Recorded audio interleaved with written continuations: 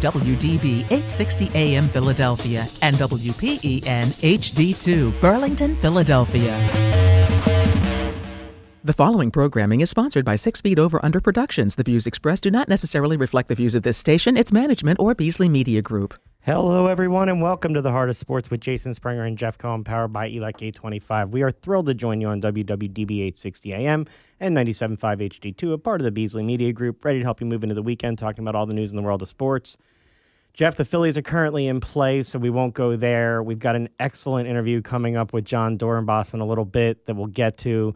But I'm going to start this show like I do every week. Did you watch during the football season? Thursday Night Football? No, I did not watch Thursday Night Football. But I know you are aware because I was texting you as I was horrified watching it. And I'll let you take it away, and then I'll fill in other details. There are so many people that did so many things wrong with regard to the way this was handled. There is nobody from the NFL to the Dolphins to Tua Tagovailoa to anybody that did anything right in this situation. Years ago, we had the guy on who the movie The Concussion was about. He showed us what it was like to get a concussion. And I remember him saying it wasn't the first concussion that was the biggest problem. It was the repetitiveness of the concussions that caused serious long-term damage. Last week, just so we're clear, 5 days ago, not even a week, 5 days ago, we had a situation where a player got his head hit against a hard ground, and he got up and he looked like he had no bones in his body. He wobbled around like a piece of spaghetti. And somehow he went out for, 3 plays? And he came back in, and everything was fine. And there's no question now, I'm not a doctor, but I haven't heard anybody say, any football player who's ever been on a field say he didn't have a concussion. And somehow, 5 days later, he comes on the field, gets hit, and it wasn't like a horrible blow to his head, helmet-to-helmet thing. He lands on the same spot, and he's laying there for 10 minutes. Now, you can go off after this all you want, but I have for years told you there is no benefit to Thursday Night Football. Now, I've given as one of the reasons that they usually put on crappy games. But I've also said, and we've had other players that have sat there and said, that your body doesn't recover that quickly. And the NFL has now put this player and lots of players in a position that their bodies can't recover. And instead we have a situation where this guy has a brain injury. A concussion is a brain injury. No, it's just a concussion, Jeff. That's how it's been told to me. Said it's that he had nothing more serious than a concussion. Yeah, I mean, compared to a broken neck, a concussion and long-term brain injury, they're both kind of bad. Yeah, they're both pretty bad. Like, it's not like, oh, you didn't break your bones, therefore you're okay. They don't even have any idea what the long-term effects are. Now, let's take a step back. Well, yeah, whoa. We do know what the long-term effects are. No. For him in particular. We know in general what the long-term effects are. Yeah. But for his specific case, they don't know. But for them to say he's okay, he only has a concussion, they don't even know enough to say he's okay, he only has a concussion, because it could turn into something worse. Well, what we do know, though, is they somehow decided that they didn't have to do the investigation until after this game. So you allowed him to come back on the field. And by the way, I just wanted to, because people keep saying he cleared the concussion test, the little test that they did in the tent. Now, I've heard players all day long say that some of them actually will flunk that concussion baseline test at the beginning of this year so that they can continue to play because they'll pass it even if they have a concussion or some series of symptoms, and that they all seem to know how to game the system. Now, I'm not saying that's right. They shouldn't do that. They should want to protect themselves and not just their careers, but protect their lives. Most football players are done by the age of 30, and they have a whole life ahead of them, and they should want to have that life be as amazing as possible with their children and their spouses and everything else, so that they're not absolved of this completely. But somebody's got to sit there and say, this can't happen. We have to make sure that these kinds of things don't happen. So there's a rule that says if there is evidence of, and the phrase is gross motor instability, a player shall not re-enter the game, regardless of whether or not they pass the concussion protocol. Wobbling around and looking like a spaghetti noodle after you get up, to me, would be evidence of gross motor instability. Even if you buy that was his back that gave out and that's why he fell there, why was he shaking his head before that? Like, that was a sign that somebody should have taken it out. And I was shocked that he was back in the game. And people are like, oh, well, clearly he was okay because he played well the rest of the game. There are people that have played games of football that tell you they don't remember playing that game of football, and they've played and played well. So just because he was able to perform the job and seemed okay afterwards doesn't mean that there wasn't a serious injury. And when we did that interview with the concussion specialist, I've watched football differently ever since, and I always have this conflict of like how much is too much. And I didn't understand first why he was out there, but the specialist said to us, if you have a concussion at 7 years old, I can't tell you that you had it at 7 years old, but when I see your brain at 70 years old, I'll know you had that concussion. Mm-hmm. And you watch this, they didn't even, Jon Harbaugh was horrified by it. He said he couldn't believe what he saw. He was astonished, and you don't put them out there until they're ready.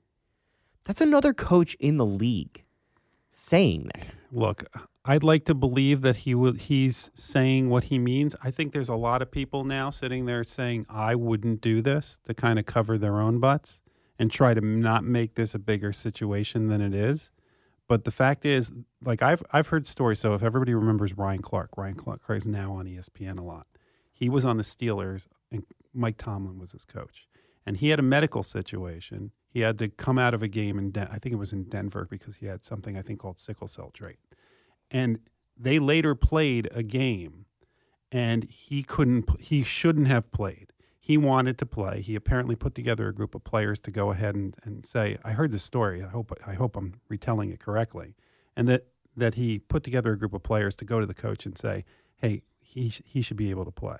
And Mike Tomlin listened for a couple minutes, and then he said, you know what? If you were my son, we wouldn't even be having this discussion. You're not playing. That coach I know is going to look out for his players. I hope every coach looks out for his players. But the fact is, even if a doctor had told most people that care about the people that they're working with, look, he's okay to go back in the game. He passed a test. Doesn't mean you should put him back in. As a coach, I would be shaken by what I had seen. This is not a situation where you saw a concussive type blow and he hopped back up. He had a concussive type blow, got up, stumbled, and only didn't fall to the ground because two of his teammates were right there. And at that point, your eyes have to tell you more than what a doctor is telling you. I know they want to be undefeated. I know that they want to sit there and win the division. All of those things.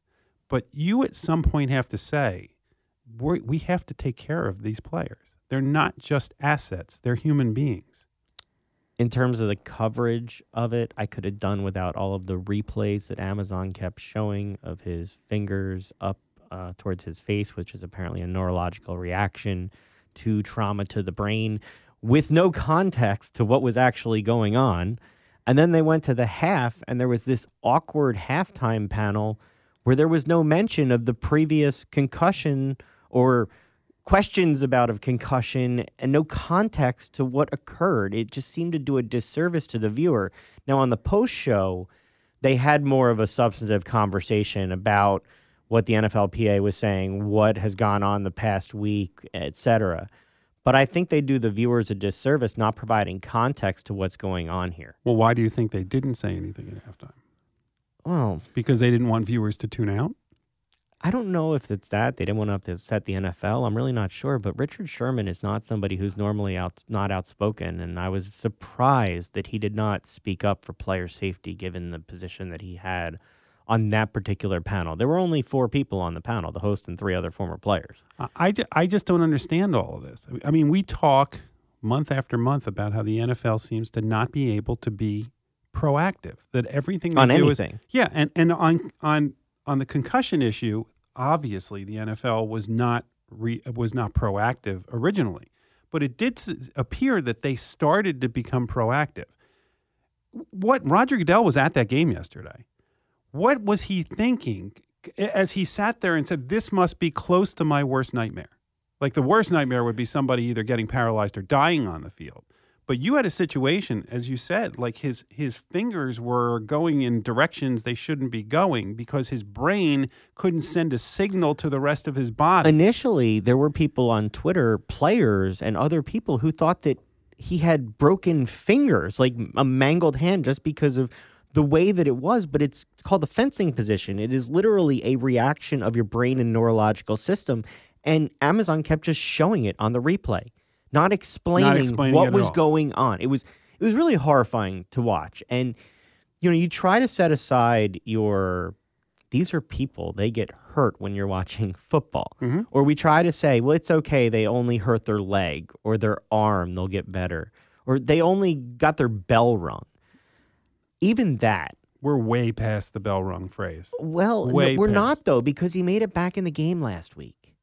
He was able to turn it into, I hurt my back. And I don't understand that. They cleared him to play on Thursday night based on, once they decided he wasn't in concussion protocol, is whether his back and ankle were good enough, because that's apparently what they say was hurt when we all saw what we saw. So that was the evaluation part, not whether he had any more concussion symptoms or anything else, as far as I understand. You're going to see a lot more about this. And I wanted to talk about this, given how much we've talked about concussions on this show, before the injury last night, because I didn't understand how he was allowed back in last week. I felt they were all lucky. And by the way, you talk about the impact of that second concussion. He's lucky he didn't do more damage in the second half that we know of last week. Like, he had that hit in the first half. We don't know. Well, actually, we probably do know. He probably did. Because we know, if you're one of the people that believes that when he was wobbling around, that he had a concussion at that moment, then any subsequent blow, every time he was tackled, like for people that don't understand, you don't need a blow to your head to get a concussion.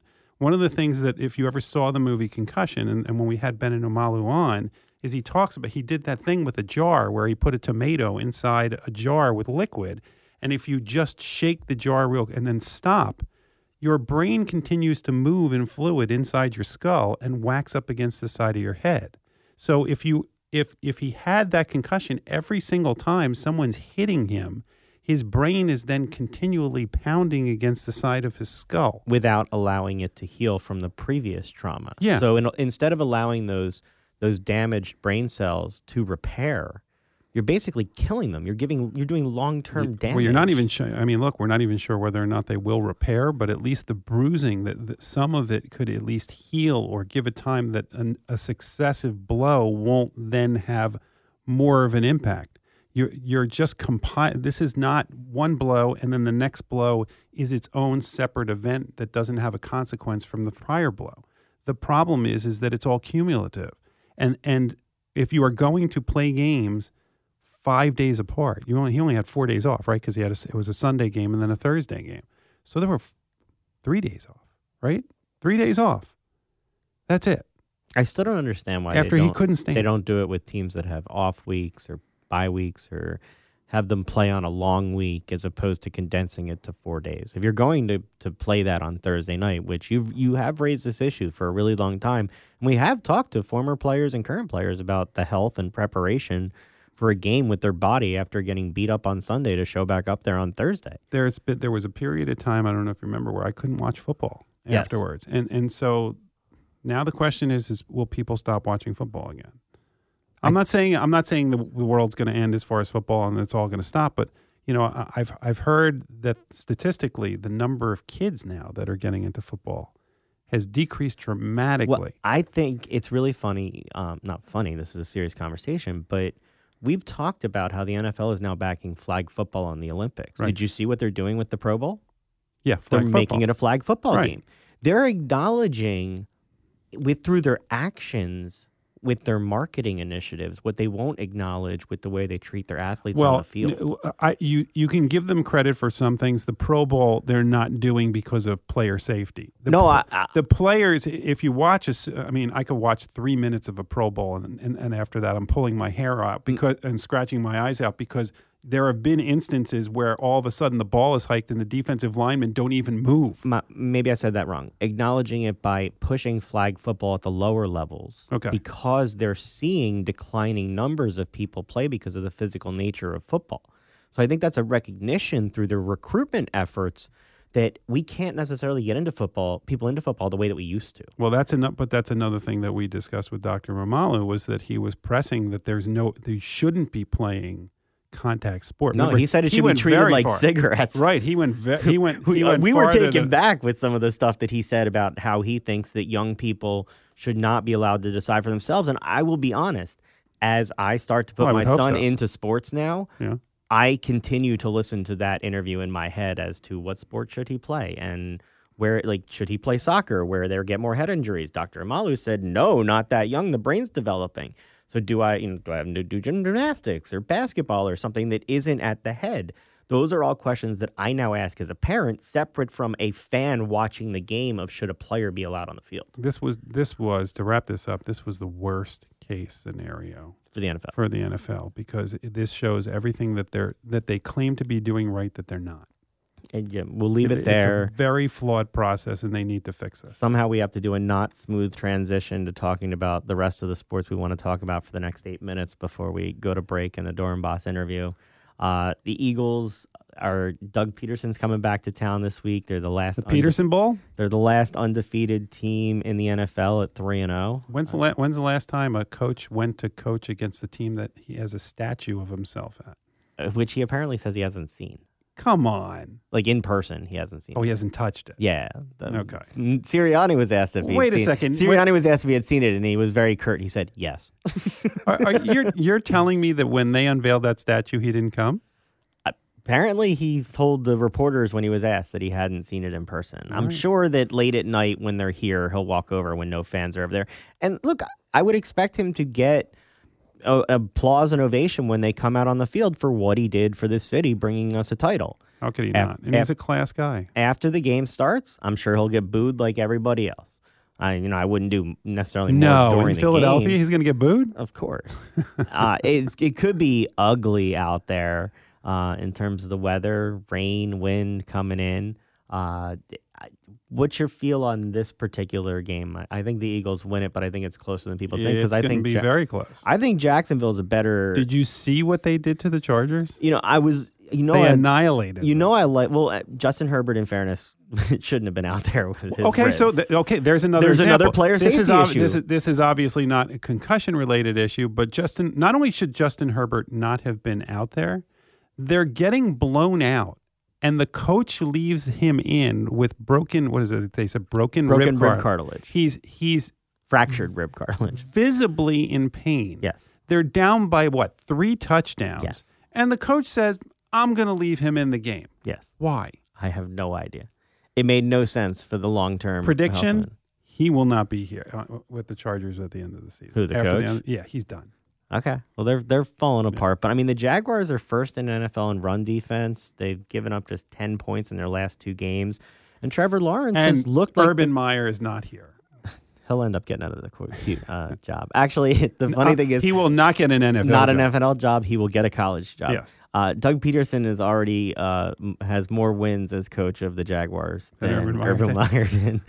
So there is that. Boston Scott's going to miss the game this week with a rib injury, so you may see Trace Irvin get out there. But Jalen Hurts has been everything everybody hoped for the first month. NFL Player of the Month. You see whether he keeps it going, but he's got weapons out there, and you would hope that one of the Jaguars' weaknesses is their offensive line. You would hope the defense can get after it. But I don't think you're going to see many sacks because Trevor Lawrence has been getting the ball really quick out of his hands. And Doug is using that. It's funny, Doug always tried to get Carson to do that, a 3-step drop and get it out. Carson would hold it on forever, do a 5- and 7-step drop. Trevor Lawrence is actually getting the ball out, distributing it around. He's got Christian Kirk there. So he's got options and weapons in terms of what to do. The question is, what do they do in the weather? Give Peterson credit, not only for what he's doing with Lawrence after Urban Meyer, it's screwed him up, but think about when he was here, Carson Wentz was at his best with Peterson as a coach. Yes. Carson Wentz has been a train wreck ever since. Can I check in with a couple minutes left before we go? Did the Phillies win game 1, Jeff? I don't know. Come on, they were winning. Give me some score All updates. right, You're not paying attention to this stuff? They're winning 5-1 in the top of the ninth. So you're saying I should go run out and get my playoff tickets? I got that email today that I should get my divisional playoff tickets. Right. Not the wild card playoff tickets to go travel wherever they're not going to be at home to see them, which they may won't not have make any that playoffs. anyway because of how they've played down the stretch. Right. But I should buy the divisional playoff tickets, which I'm sure they'll voluntarily give me that money back right after they don't make it. How frustrating is it they had this great second half run, and then all of a sudden they got to the end? I was going to say you've listened to it on the radio with me for the past 3 months. You have literally said to me, "Do not ride this roller coaster," and I have said to you, "I don't want to ride this roller coaster, but I will ride this roller coaster," and I am riding this roller coaster. I told you. And this week was freaking miserable. It was absolutely terrible. And on top of it, we got screwed in the end because for everybody that's listening, we were going to have a surprise guest in Derek Hall, and he gets called up. Rudely gets called back up today. Imagine that. They actually decided to bring him back on the roster where they could use an extra bat occasionally to drive in some runs. Yeah, but Derek is a great guy, and we've interviewed him before, and we wish him nothing but success, and we'll have him on after. Look, you want to talk about struggling down the stretch. They've lost 10 of their last 13 games, 5 straight. To who? To the Cubs. Well, and that's the thing I kept saying to you. They have the easiest schedule, and they're not performing on the easiest schedule. But the rest of this week is not easy because their last, 3 games are against the Astros. They are, and this weekend, who knows what the weather will allow. It looks like they'll get through game 1. I would highly doubt they get through all of game 2 tonight. You wanted an update? Here's your update. It's 5-1, but the bases are loaded with 2 outs in the bottom of the ninth. Of course they are.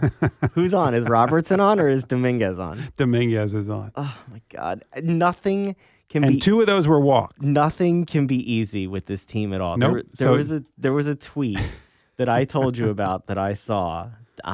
Jeff, talk for a second while I find the tweet so that I can tell you why. So I can watch you cry? What being a Phillies fan is actually like in terms of what this experiment is that we're all seeing. It's all sports fans. It's not just Phillies fans. There was a World Series a little over 10 years ago. We've had the run. It's just somehow in between those runs of every 30 years or so, there are just these train wrecks. And this was the opportunity to do things and somehow make it to the playoffs. I mean, you have Bryce Harper here. He was the MVP last year, and he hasn't been to the playoffs. What is this, his 3rd year? Yes, it hasn't happened. Gene Segura hasn't been in the playoffs since he's been in baseball. Well, to be fair, he played for the Mariners beforehand, who haven't been in the playoffs in 2 decades. The tweet said, the Phillies are a decade-old psychological experiment designed to see how much madness a group of people can tolerate that's about to reach its gruesome end. And that's my question to you is, if they finish this collapse in the last minute that we have before we head to the break. Game over. Do people... Okay. You got your win. So they held on. You got your win, and Bailey Falter once again was the stopper. Which is stunning to me. The Phillies are 26-29 this season with Aaron Nola and Zach Wheeler on the mound. And Bailey Falter has gone 6 innings in 6 of his last 8 starts and picks up the win again. And the irony here is Cesar Hernandez actually helped the Phillies just now because he made the last out. Thank you, former Philly Cesar Hernandez. Jeff, any final thoughts before we hit the break? Anything else you want to say before we get to our Dorenbos interview? I can't wait to just talk to Jon Dorenbos. Yeah, I'm really looking forward to it. Why don't we hit the break? When we come back, we'll bring Jon Dorebos on. Stick with us. Operating engineers are the men and women that move mountains. And the Engineers Labor Employer Cooperative, ELEC, puts them to work. They create opportunities for the men, women, and union signatory contractors of Local 825, repaving our roads, keeping our homes bright and warm, and even building our favorite team stadium. We understand infrastructure. That's why ELEC and Local 825 are ready to get to work. Making his return to South Philadelphia, and former NFL player, magician, author, motivational speaker, somebody we're honored to join us. You can see him this Saturday night, October 1st at Live Casino. Welcome to the show, former Eagle Jon Dorenbos. Yeah, baby. Thank you so much for having me. If you get any more titles, I'm going to have to cut the interview after the intro at this point. What's it like to come back to the city where you had so much success performing as a pro player with all these additional talents and names now? Look, anytime I get to come back to Philly, I love it. The fan base and I've loved every second of it. Somebody asked me recently, they're like, how would you describe the Philly fan base and the relationship that you had with them? So here's what happened is I ended up having open heart surgery. My wife and I went back to Philly. We had the surgery at University of Penn. We're staying at our South Philly condo. And for a while, we would go out and just get mocked. People had questions, concerned, get it. So then we went to Barham East at the Navy Yard. And we're sitting there, and nobody's talking to us. It was like I was a nobody. It was great. I had my heart pillow because if you cough or you laugh, you have to balance the pressure so your sternum doesn't pop open. And nobody bothers us. We eat. I'm on a bunch of meds. I got to shuffle my feet. I'm super weak. And as we stepped off the patio and we started walking to our car, one guy stood up. 2 people, then 3, then 4, then people came out of the restaurant and gave me the slow clap. So I turn around and I start, I was emotional at the time, so I start crying. We get in our car, we wave, we drive away. And as we drive around, the whole restaurant came out and they were cheering and going nuts. So I love Philly. I love the Philly fans. I love that wherever I go in the country, if I do a theater show, it's 40% Eagle fans. I love that if the long snapper is just got a regular hat backwards and a hoodie and is walking in the Dallas airport, there is an Eagles fan that will do the Eagles chant down the terminal of the airport and then go Magic Man. It's awesome, man. All right, so I got to ask the question because you brought up the long snapper. Philadelphia, Andy Reid, when he interviewed for the job as Eagles head coach, spent a half hour during his interview talking about the importance of the long snapper. Between Andy Reid is the perfect coach for you and this city, is there any place that a long snapper could be more appreciated than the city of Philadelphia? No, my timing worked out pretty good on that whole scenario, didn't it? It worked out real nice for me. And playing for Coach Reid was one of the highlights of my career. He was definitely a guy that's like, I'd rather just pay the kid and not go cheap and not worry. And so he gave me an opportunity to work through the kinks. He believed in me. And to this day, I'd run through a brick wall for that guy. What's the thing that you remember most about playing for Andy? Oh, man. I treat you to a cheeseburger after every meeting. Hey, guys, here we are. Hey, we got a great game today. Didn't matter what city. Give me a city, whatever. Oakland, we're playing the Raiders. Hey, guys, we got a great game. Here's the keys to success. And look, I know a lot of people might not know this about Oakland, but they got pretty good cheeseburgers. So I'm going to treat you to a cheeseburger. Let's go. Look, wait, hold on. You didn't have a cheeseburger in Philly, did you? You have to have cheesesteak. Oh, yeah. We'd have cheeseburgers every night before games. Instead of cheesesteaks? Well, they would have cheesesteaks as the option. His big sign-off was they treat you to a cheeseburger. No, you know what the one thing I really loved about Andy Reid is he valued you as a person. He valued you as an individual. And so, hear me out. I signed with the Eagles. Coach Reid comes up to me and goes, come here, kid. You want to go home, go home. You want to run. You want to work out, work out. You want to snap, go snap. If it's not there on Sunday, you're fired. Be a pro. And I looked at him and I said, Coach, I think you and I are going to get along. So, and what I mean by that is not everybody works the same way, right? Not everybody needs to do the same drills. Not everybody needs to run the same amount. We're all pros.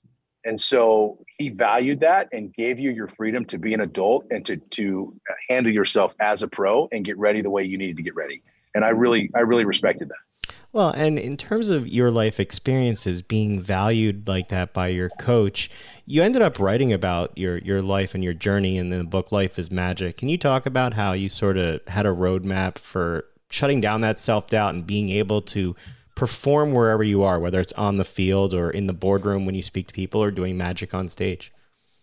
Yeah, so my book was really a lifelong journey that sometimes we don't even know that we're in the heat of it, right? And so when I was 12 years old, my father murdered my mother, and my sister and I went into temporary foster care and went through really intense therapy. And then we eventually moved in with my aunt, who was my mom's sister. And in the therapy, there were three things that we focused on. It was come to terms with your reality, accept it, right? Find forgiveness. And when you find happiness, you grab onto that puppy and you never let go.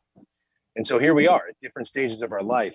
The plan might not always go as planned, But the sooner we come to terms with our reality, the sooner we accept it, the sooner that we can find the positive, the sooner that we can find forgiveness, the sooner we can find happiness, the sooner we can make the best of the situation we're in.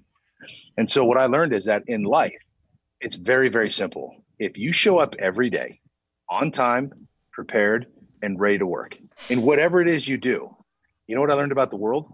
If you don't give up on the world will not give up on you. If you give up on yourself, the world's going to give up on you. So don't ever give up. Keep standing up. And it's what I loved most about Philly too, right? It's the whole Rocky thing, right? Just keep standing up. Doesn't matter how hard you get hit, just keep standing up. And I find that the athletes that do that, that don't point fingers, that don't blame other people, that take some sense of accountability, and they keep standing up no matter how hard they get hit, and they keep working and they keep showing up and they keep improving, the city loves them. And so my book is just that. How do we find happiness? How do we continue to persevere? How do we continue to grow? How do we continue to not only that, but be excited about the obstacles? How do we find motivation in defeat? How do we rewrite our script in our life? And it's all with the words that the story we tell ourselves in our own head. And ultimately, the book, look, I wanted to see my dad for a long time, but nothing in life stemmed action. And so I ended up getting married and my wife got pregnant. And when my wife was pregnant, I realized there's 3 words I've never said out loud. I've never said, I forgive you out loud. And so my ultimate journey led to 28 years later, sitting down with my dad for 5.5 hours and saying, I forgive you for being really, really lost. And I forgive you for making a really big mistake. And it was my journey to be a better dad than what I had. It was my journey to not let my past be an excuse. And it was my journey to be okay with where I come from and to be okay with the things that have happened in my life because I've learned from it. And I'm not who I was 20 years ago, 15 years ago, 10 years ago, 5 years ago, and even 2 weeks ago. And I try and be this much better every single day. And so I forgave my dad so that I could be the dad that I never had to my little girl. And that has been by far the love of my life and the best job I've ever had is being a dad. You know, your story, even just in isolation, just with what you just told, is an inspiration, but it seems like you feel compelled or you think it's important to also give back and be able to help other people who have gone through something similar. What motivates you to use the platform that you've been given or that you've earned as a football player, as a magician, as a speaker, to go and try to help other people?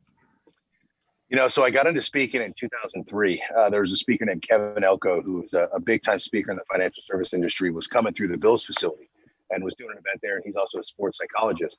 And he said, this is what he said. I love this too. This is how I got into speaking. He goes, hey, you're the long snapper, right? He goes, yeah. You're the magician, right? He goes, yeah. Hey, you know that little pencil trick you do? Yeah, that stupid little pencil trick with the dollar bill and the pencil. And I was like, I mean, I think it's cool. But yeah. He goes, okay, do that. Tell your story of how you got into college. And so I did that. And that was the first kind of speaking thing I ever did. Best advice I ever got. After that, Kevin came up to me and said, all right, listen, kid, here's the deal. You could do all the magic you want, but you're not a magician. You need to be a speaker. And then he grew me over time. And what happens is once you start doing it and you share some vulnerability on stage and you start telling your story, I learned that I'm not telling my story so that people can just hear my story. I tell my story because there's certain points that people reflect on their own life and they can think of the decisions they made and they can reflect and they can figure out where they can be better or where they need to have some forgiveness or where they need to be okay with things that have happened to them. And then sure enough, after you're done speaking, I get it all. People come up to me and be like, hey, I was molested. I was raped. My dad killed my brother. My mom did this. And I was like, I was an alcoholic dad. I used to beat my own kids. I haven't talked to my son in 20 years. I just called him for the first time and said, I'm sorry. I had a lady that after a show had a bracelet that Nelson Mandela gave her. And it had his prison number embroidered in it. And she said, I think it's time I pass this on to you. And I was like, wow. So you start doing these things and you start seeing the way that people react. And you start feeling like maybe this is my purpose, is that maybe me sharing my story, helping other people is why I'm here. And so I want to say this too, because this is something really, really cool that got brought up when we were writing the book. And a lot of people, when something happens, they feel like the world's kicking them down. They feel like the world's jumping on top of them. They feel like they can't breathe. The world's suffocating them. If it's not one thing or it's another. And they start making excuses, right? They start becoming the victim. For as long as I can remember, I've never felt that way. When something happens to me in the little pretend world that I live up in here, the world's always been cheering for me. So anytime the world knocked me down, I literally felt like the whole world's cheering me on to stand up. So stand up. Like you're in the middle of the arena, the world's cheering, chanting your name right now. You have to stand up, stand up. And it's a difference of perception. It's a difference of the story we tell ourselves. But for me, no matter how hard life gets or whatever obstacle I've been faced with, it's not the world ganging up on me. It's just the world testing me. And then the crowd's cheering me to stand up. And I do. What does it mean to you to be that light in the darkness for all these different people that you come across, having walked through those dark days yourself? It's intense, man. With great respect comes great responsibility. I feel like I just want to keep being true to who I am. I want to keep being true to the magic that I love and the show that I love. And I feel like if I do that, then good things will happen. And in time, you affect people in a very positive way. It's one of the biggest compliments ever. I mean, like I said, when people come up after my show, I get everything. And, to hear somebody that says, I haven't talked to my dad in 30 years. I just called him. And the first thing he said is, I'm sorry. As soon as he picked up the phone, he said, I'm sorry. And, maybe it's time that I let go of some things because I haven't been perfect either. And, so forgiveness is it's not, for me, it's not you win, I lose, I'm waving the white flag, right? And let's go be buddies. I'm okay with what you did. Ha, ha, ha, fist bump, let's move on. So for me, forgiveness was nothing more than this. And check this out. If you can either relate or know somebody that will directly relate to this. Two people are married. They get divorced. One goes on and lives their married life, never looks back. The other keeps living and is bitter and resentful and constantly talking about this other person that has gone every day of their life living in happiness. One lives in vision, one lives in circumstance. So to me, the idea of forgiveness was I'm going to take a step in my life where somebody that's no longer in my life is going to affect my life. Think about that. How many people go through life when somebody no longer in their life is affecting their life in a negative way? So when I went and forgave my dad, it was me basically saying that little ball of anger and resentment and bitterness that I've been holding on to for a long time, it's gone. I don't care anymore. I hope you're doing great things. I don't care if you're out of prison. I don't care. It doesn't matter to me. You're not in my life anymore. And I'm going to be everything that I never had. And peace out. When I left that lunch that we had, it was symbolic. I literally took a step. And it was like the first step of my new life. So don't look at forgiveness as winning and losing. Look at it as releasing yourself, freeing yourself, and not living in bitter and angerness and resentment. You went through this whole journey, but when you were 12, that journey started with a tragedy, but led to you doing magic, which is why you're in Philadelphia this weekend. What led you to magic and what led you to become as good as you are? You appeared on America's Got Talent.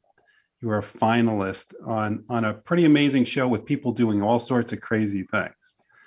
What led you and motivated you to be as good at magic as you were as a long snapper?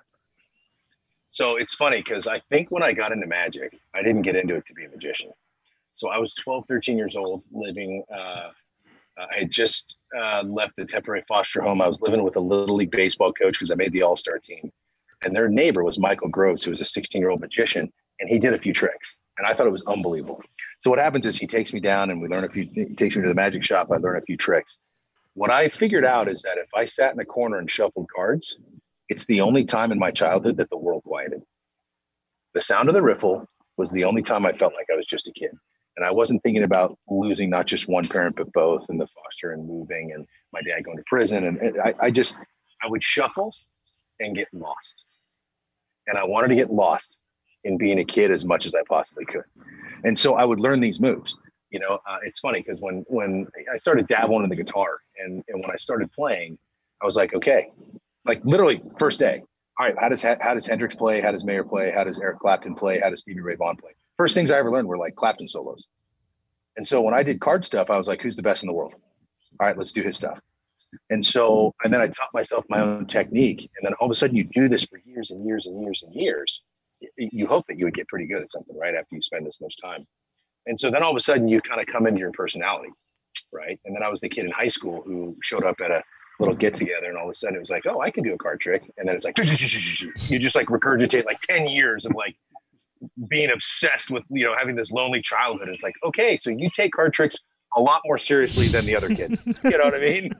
So, and that's kind of how it happened. And then as I just progressed, life just took me on a stream where, the other thing I'm really thankful for is I had a mentor named Ken Sands who he taught me tricks, but he also taught me that the magic trick's not the end all be all, right? If you do a trick and you're looking for that to be the end all be all, you're going to get a golf clap.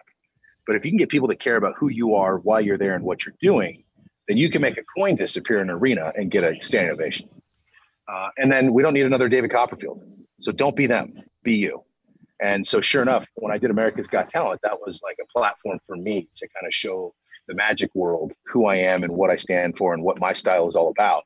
And, look, here's the reality. You got like your Star Warsian people and then your Star Trekian people. And then below all of that are magicians. We are the dorkiest of the dork. We take the cake on all that, right? So it's been cool to kind of bring a little swag to that kind of genre of stuff. It seems like in addition to being entertaining, magic is sort of your gateway to storytelling. What's it like to do magic before an arena of people after playing in front of stadiums where you're on a team? Now the spotlight's on you on the stage in a packed house. What's that like? It's rock star, man. It's rock star.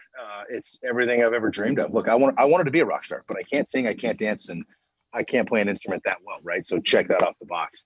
So we don't have to add musician the next time we introduce. I can Adam Sandler it, right? I can play some riffs and sing some funny songs. I got you there. But other than that, that sounds like a whole nother show for you. Yeah, right. Exactly. So here's a funny story. So I'm in junior college and I had a chance to play baseball, and it was baseball or football, and baseball was just too slow. So I was like, all right, let's go football, because I wanted to play in front of 100,000 people, right? And baseball wasn't going to happen. So all of a sudden I go to UTEP, first game's Oklahoma, 98,612 people, first game. Oh, so close. But not 100. All right, so now check this out. I don't play in front of 100,000 people until Dallas builds their new stadium. So now I'm with the Eagles. We go to Dallas, and look, we play Kentucky, Alabama, Texas A&M, but none of them were 100,000. And so sure enough, I get to Dallas, and I'm like, oh my gosh. I look at Donnie Jones, the punter. I'm like, Donnie, do you have any idea what this is? He's like, no, what's up, man? And Donnie played at LSU, so he was like, it's like another Tuesday for him, right? So I go, there's 100,000 people here. He goes, yeah. I go, do you have any idea how cool that is? He goes, yeah. so now all of a sudden, I'm in the tunnel. I'm the first one to run out. And I can't wait, because I've been dreaming of the moment I run out in front of 100,000 people and they go nuts. Well, Donnie and I ran out of the tunnel together, and it was in my head, they were cheering. But in Dallas, I had 107,000 people booing me, right? So I get to the star, and I'm standing on the star, and I'm like this. In an away stadium, I'm going like this, right? And Donnie's like, what are you doing? I'm like, bro, in my head, they were cheering, but they're booing right now. And it's also cool. Just take it in. All right, let's go. He's like, what is wrong with you? I'm like, don't worry about it. I'll tell you later. But hey, anytime you can get that rock star feeling, right? Anytime you can be on stage and just feel I'm an energy guy, right? And I think about this too, not just the energy from stage, but I think the way you view yourself, the way you talk to yourself, it's the same way you're going to view the world. It's the same way you're going to talk about the world. So if you can harness this energy and create this energy in an arena, in a theater, in an auditorium, wherever it is, man, it's rock star. And it's totally addicting. It's like being an adrenaline junkie without having to do roller coasters and all that, right? And then all of a sudden, everybody leaves my show feeling good about life. Dude, that's a fun day at work, man. It must be just a completely different feeling. As a football player, you may be in front of 100,000 people, but you have a helmet on. You're kind of anonymous, especially as somebody who's playing on a line. And then all of a sudden, you have no mask on. Until you commit a penalty. You have no protection from the world and that booing and things like that. Is when you first started doing to these large groups of people, was there any part of you that was intimidated by it? No, actually excited. Intimidated is the wrong word. I was excited. And here's something else too. When you're in the NFL, especially now with how big sports betting has gotten, I've witnessed it. Death threats are real. I've seen players and coaches escorted home by FBI agents, put into full bodyproof, bulletproof outfits. So you mess up in a game and you affect spreads and betting, the wrong people get involved, you get death threats, right? You mess up in a show, and I miss your card. Oh, nobody cares. You push on. Don't ask me about it later. We all have a good chuckle and we move on. Like, nobody's fantasy team lost because your card trick went wrong. Yeah, Or I'll tell you what, I had like 12. I had a lot of surgeries when I played, believe it or not. And so, like, what's the worst thing that's going to happen to me? I get a paper cut. Oh, like it's like this is great, guys. What could go wrong? You know what I mean? It's easy. It's easy. So then you know, if I understand right, you combined your love of cards with your ability to come across a lot of celebrities now. Is it true that you get an autograph of every famous person that you perform with on playing cards and hang it up in your house? Yeah. So I was never like an autograph collector. It was more the memory. I was a memory collector. And so every celeb or person I played with, they've signed playing cards. And so in my house, it's not even so much 8x10s, right? It's all playing cards signed by all these people that I've come across the way. My favorite, so I wanted to meet 3 people, right? I was a fan of Garth Brooks, Jay Leno, Adam Sandler. Those are the 3. 2003, Garth Brooks has a foundation called Teammates for Kids, and it's for athletes to partner up with them. And I get invited, and I was like, oh my gosh. So I do magic for Garth Brooks, flipping out. So then we're at the Mirage in Las Vegas. Garth Brooks says this to me, John, you got to come meet a friend of mine. I was like, yeah, let's go. We go into the next room. Garth Brooks introduces me to Jay Leno. My mind just goes, I'm like, oh my gosh, this is amazing, right? So I got to meet those 2, rock star. And then Adam Sandler was coming through Philly, and he was doing a show at the Tower Theater. And his guy called me and said, hey, Sandler's kids are fans of yours from AGT. He'd love to see some tricks. Do you want to come backstage? What? So, you know, magic led me to Garth Brooks, Jay Leno, and Adam Sandler, the 3 people I always wanted to meet. And so, but yeah, that's what I do. And you know what's really cool? There are some celebs that don't like to sign, right? And there are people that don't want to ask the celebrity for autographs because they don't want to make it weird. Well, when you're the football playing magician guy doing card tricks, it's always okay to ask for a signature. Always. Who's the obviously those 3 were the ones you wanted autographs from. Who's the one that just came up to you out of the blue that you just went, wow, I can't believe this person's asking me? Oh wow. Well, this happens. I'm at UTEP and I have a QMB class, which is what, quantitative math of business. So I had a QMB test coming up, but I was leaving for my first workout with the Bills, like my first mini camp. So I leave UTEP. I'm going to Buffalo. I land at the hotel. My phone rings. Hey, John, Jim Kelly. Of course it is. I'm in Buffalo, Jim Kelly. Why wouldn't it be, right? Hey, I'm having an event. Coach Williams said you can come. I'm picking you up in the morning. You cool with that? Bring some cards. We're excited to see the Magic Man. I was like, no problem. Limo rolls up 8:30 the next morning. Keep in mind, this is my very first experience in the NFL. This doesn't sound like a typical rookie experience, by the way. No. Out of the limo comes Jim Kelly, Joe Montana, Dan Marino, Thurman Thomas, Daryl Talley, Bruce Smith, Drew Bledsoe, Jason Taylor, Chris McDonald, the actor Shooter McGavin, and they're all in this limo going to the event. And I was like, holy, like, and then I just did a bunch of stuff for all those guys, and it was rock star, man. It was awesome. You know, it's one of those things where 2 professions that I'm sure so many people in my life said he's not going to make any money playing football. And he's sure as heck not going to make any money being a magician. Like, who's going to want to date this guy? You know what I mean? Loser. And now all of a sudden, both of them together is what separated me my whole life. And even when I come across actors, right? There's a lot of actors that are big Eagles fans. And I was always welcomed and like, you got to come to the VIP after party. You got to do the magic for so-and-so and so-and-so. And I was like, dude, heck yeah. But I was always the NFL guy. So actors want to be NFL guys want to be actors. And it was just, and then I was a card trick guy. So it separated me in a crowd of many. Well, you have, just so everyone knows, Mike Tolan, who has been on this show, who did one of the producers of The Last Dance, has the rights, I believe, to your story now. If you had your choice, who would you want to play you? And second, do you want to be in that movie too? Oh man, you know what? There's a lot.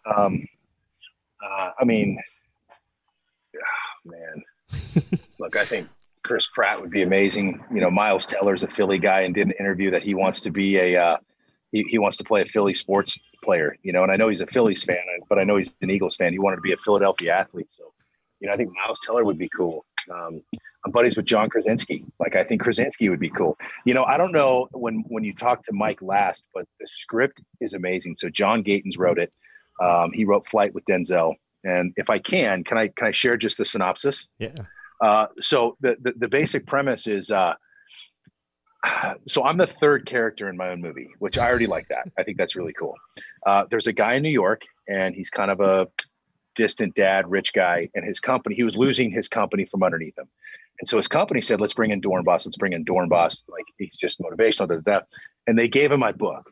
And the guy's like, dude, what is this clown? Like, what do you guys want to bring in a magician? Are you serious right now? This is a joke. He goes home. His ex-wife's leaving to get married. His daughter comes to stay with him, who he's not really a good dad. Teenage daughter sees my book in the dad's bag and says, oh my gosh, like, are you going to work with Dorenbos? Like, I loved him on AGT. I read his book. Dad, you have to read this book. This guy's a clown show, dude. He's a clown. So he doesn't read it. He ends up going to work the next day. And the daughter tries to commit suicide in his apartment in New York when he's at work. So now all of a sudden the daughter's in a coma in the hospital, and the dad gets the call. So the dad rushes down to the hospital, and he's sitting at the bedside of his daughter, and he looks over and sees the book in his bag. And he reads my book to his daughter while she's in a coma. And so my life story is kind of told Princess Bride, where the grandpa reads the book to the kid. And now the story is really about those two and how they kind of come to terms with what the reality is, what the past is, and what the future might be, all in the context of reading my book. And it's amazing. I'm super proud of it. It sounds just as powerful as your actual life story, which is kind of difficult to fathom you could do that. The show is this Saturday night at Live Casino. Tell our listeners what they can expect if they see you to get their tickets, and are you expecting an Eagles chant? Yeah, right. So it's so funny. So every theater I go to, it's like 40% Eagles fans, even out of state. And they all do the Eagles chant as soon as I walk out. And it's just like, hey, just so you know, like, let's just say we're in Kansas City, right? Just so you know, the other 60% of this theater hate all of you. and I love you. You know what I mean? Especially Dallas. Yeah, right. Oh, Dallas, they go hardcore there. Like, they're even louder, right? Because it's Dallas. Ray, real quick, to go back, you said Mike Tollin. Here's what's really cool about this. I believe this, and I've never met anybody, and I'm not trying to sound like that guy right now, but I guess I am. You come across life and you come across people. I'm really good at manifesting things in my life, and you got to believe it. You got to taste it, smell it, hear it. You got to talk to yourself about it. You got to let the world know through energy and just believing and showing up every day on time, prepared and ready to work, that that's the direction you're headed. And the world, again, right? Don't give up on the world. The world's not going to give up on you. And so my buddy was doing a movie called Radio. He was number 3 on the call sheet. His name was Riley Smith. And Radio was with Ed Harris, Cuba Gooding Jr., and my buddy Riley. And at the time, my buddy goes, yo, you got to meet our producer director. He's like, from Philly. He's a huge Philly guy. His name's Mike Tollin. And so my buddy Riley connects Mike and I. That's when we first met. And my buddy Riley was like, yo, dude, they got to do a movie on your life. Like, Tollin has to do it. Like, you got to get Tollin to do a movie. And at that moment, I said, you know what? There's nobody else I want to do my movie than Tollin. And so we just kind of, and it got brought up a couple times, and then we had a friendship. And then as my life kept progressing, he kind of came up to me one day and he goes, hey, man, what do you think about doing a movie on your life? He goes, but I need a third act. Like, I get where we're at, but I just need a third act. And then all of a sudden, when he said that, I got traded, right after I tied the record for 162 straight games. I got traded to the Saints, went into open heart surgery. Wife got pregnant, and I went to go forgive my dad. And Tollin called me and goes, okay, I think we got the third act. You know what I mean? So, but he was the only one that I ever wanted to do it. And sure enough, here we are. Did you really need to get sick for a third act, though? I mean, we get that you do everything 100% full speed ahead, but you couldn't have come up with like a third act that would have been a little less dramatic. I know, right? I just thought, hey, go big, go home.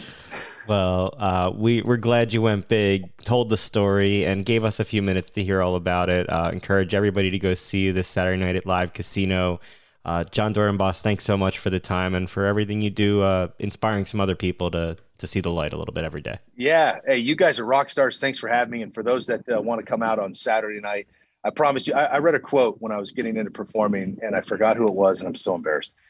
But it was basically like, they're not going to remember what you say. They're not going to remember what you did, but they're going to remember the way you made them feel. And so when you come to my show, I tell you this, my 3 influences are Garth Brooks, Carrot Top, and Mike Tyson. Garth Brooks, because if you've never seen him on stage, when you watch him, you feel like you're the only one there, and you feel like it's the first and last show he'll ever do, and he's giving you everything he has. Carrot Top, there's nobody more genius at just music sound bites and just quick hitters that just pop in the show to keep your attention, right? And then Mike Tyson. If you haven't seen Mike Tyson's one-man show, I've never seen the most feared man in the world, right, be more self-deprecating, funny, and vulnerable.